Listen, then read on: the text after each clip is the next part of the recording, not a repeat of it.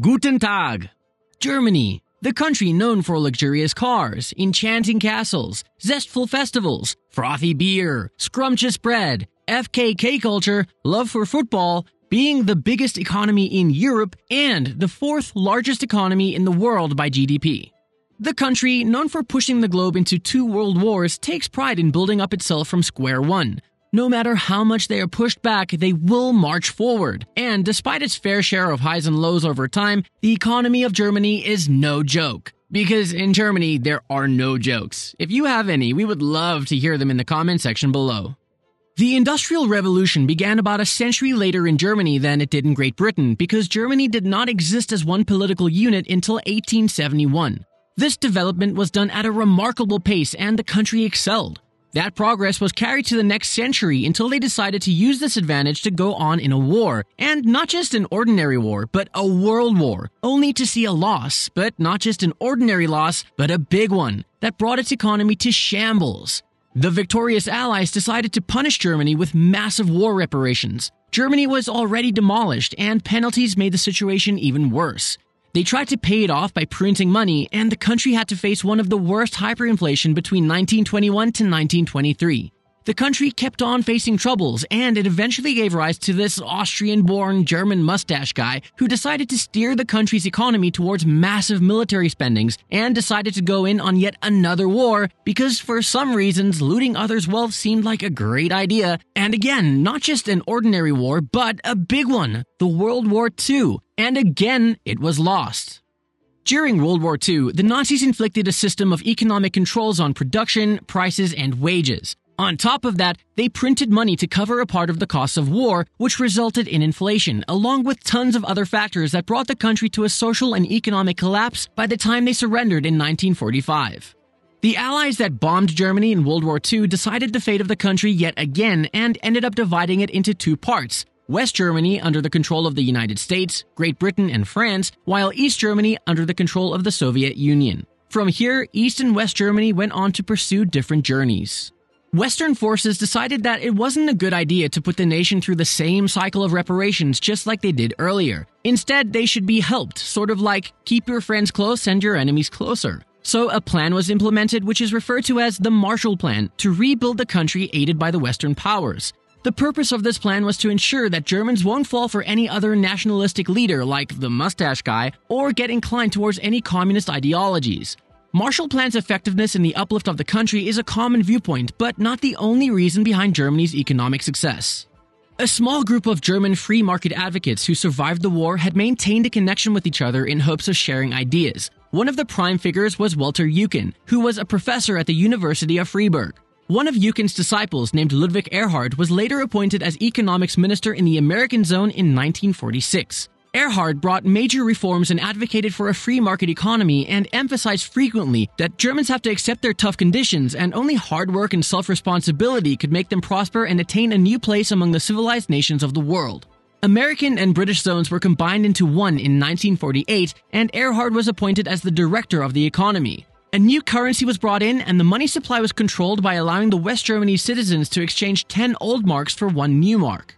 Erhard went on to end the price and production controls. On a Sunday, when all the Allied authorities were out of their offices, Erhard announced on the radio that the next day nearly all price control policies would end.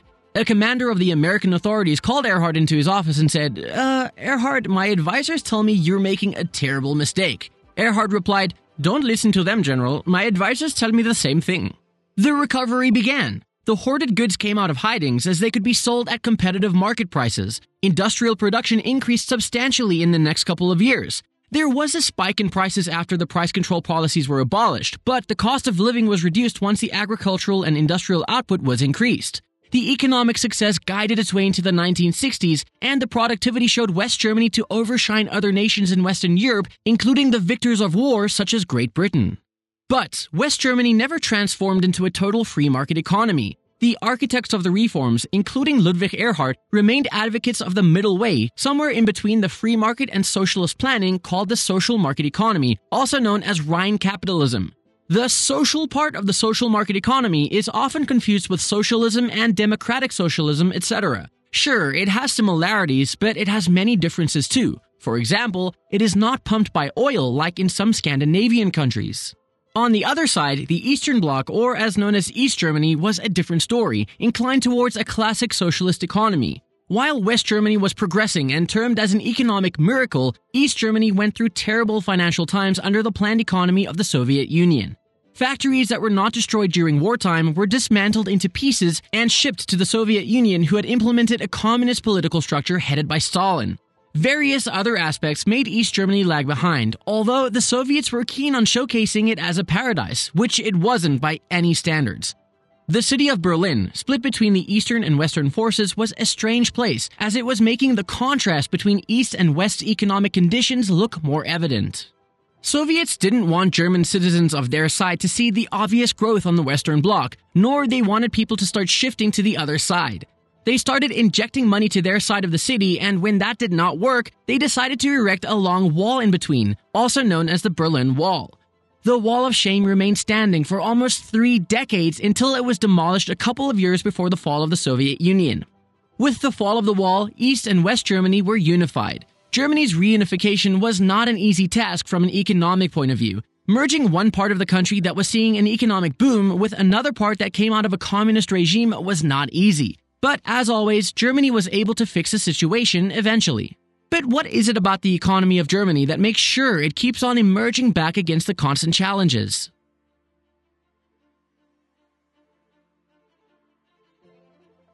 When talking about Germany's economic capacity, Mercedes and BMW and other fancy car companies do get a mention, but they're not the steering wheel that drives the economy. It's the medium-sized companies that are the backbone and not-so-secret recipe of the German economy, also known as Mittelstand.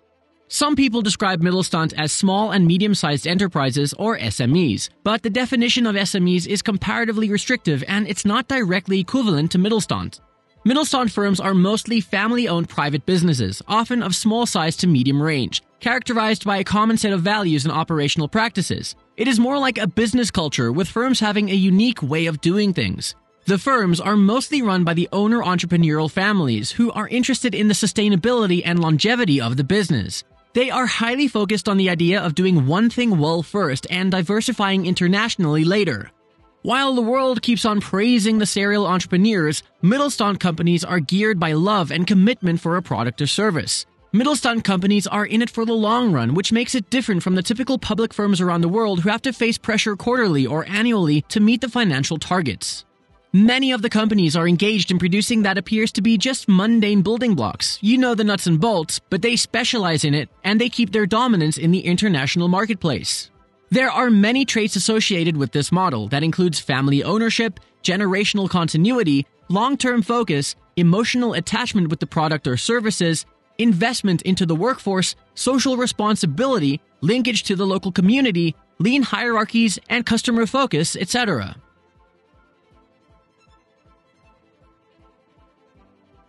To grow wealth, one of the vital finance rules is to not spend beyond your means. Germany seems to follow this rule in the best possible way. That's true both for its people and the government. While this seems to be an old way of doing things, but it works great for Germany. While discussing the student loan debt in an earlier video on the channel, we discussed that debts are generally not for everyone. Few thrive with it and others struggle with it. Germany seems to understand it very well. People and the government both are less inclined towards borrowing money unless it's really important. Lower corruption rate in the government sector has also helped the country to increase its wealth and hold a good reputation and public trust. Have you ever heard of countries lowering the value of its currency to boost their exports? Germany did it too, but not the way the US did it with Japan through the Plaza Accord. They did it differently, that is by adopting the euro. While euro is a powerful currency now, if Germany didn't adopt it back in its time, Deutschmark would have been a highly expensive currency to convert to. Adopting euro made the country sell and export their products at lower prices to many countries. Germany is the third biggest exporter in the world after the United States and China. The country's exports exceed the cost of its imports. That makes it one of the countries with the highest balance of payment surplus. While you may think that China is the biggest production house in the world, Germany is no short of being termed as the world's ultimate factory. Sure, China makes TV screens to mobile phones to almost everything we buy, but the machines and equipment used to make these products come from Germany. In short, Germany makes things that China utilizes to make other things. The more China sells, a part of it goes to Germany. Germany is successful because Germans are successful. Its people are its biggest asset. The country's strength is fueled by its education system, though it has received its fair share of criticism too. If you are a high school student and don't want to pursue academia, the vocational training system is great in Germany and less stigmatized, unlike other countries. Hands-on work and manual skills are not underestimated in the country. Educational institutes work closely with industries to innovate. Many apprentices receive more on-the-job training hours in the workplace than they spend in school. That makes them fully ready for the job. That's beneficial both to the students and the companies. These training programs also give students a salary. That means you are completing the program with money in your pocket. This setup is also great to keep the unemployment low, and it's also one of the reasons Germans usually do not leave the country for education or jobs. The industry contributes to around 30% of the GDP, which keeps 1/4 of the German workforce employed. Germany outshines in the production and export of the automobile industry, and with big names like Audi, BMW, Mercedes, Porsche, Volkswagen, etc., it enjoys a dominant position in the car industry with around 90% of the world market share in what's described as a premium segment. Although the country was criticized for not jumping on the bandwagon of .com and internet boom back in the 90s, the country kept its focus on manufacturing and industry, and it seemed to have worked great for the country. The business seems to linger in incorporating modern tech, but it has been able to live up to the changing times. It appears that Germans, unlike US companies, like to test waters before sailing. The country has been allegedly criticized for exporting arms to the countries that are involved in conflict regions and human rights violations. Germany is in the top 5 biggest arms exporter in the world. Despite being one of the biggest industrial countries, Germany has almost 1/3 of its area covered by forest. The forestry industry covers around 2/3 of domestic wood and wooden products demand. Although agriculture contributes to less than 0.9% of the country's GDP, it covers around 90% of its nutritional demand. Domestic production can fulfill the needs of the locals, which means less reliance on the outside world for basic needs. Germans prefer their own products. It's really hard to convince Germans that another product is better than theirs. Try telling them how French automobiles are better than German cars, or Czech Republic's beer has a better taste, and see how that goes.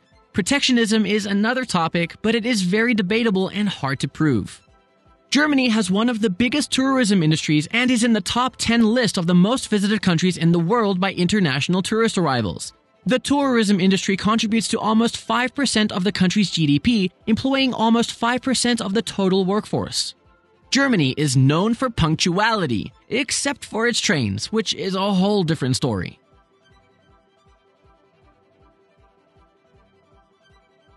From World War I, war reparations to hyperinflation, from building themselves up again to the Great Depression and World War II, from rebuilding the country after the war to the reunification of the country and embracing the less economically stable half, from the Eurozone crisis to the global financial crisis and Brexit, Germany has seen its fair share of troubles, but it always marches forward. German efficiency is real, and its economy is no joke. Thank you for watching. We will try to reply to everyone in the comment section below. Please like, subscribe, and share the video to support the channel.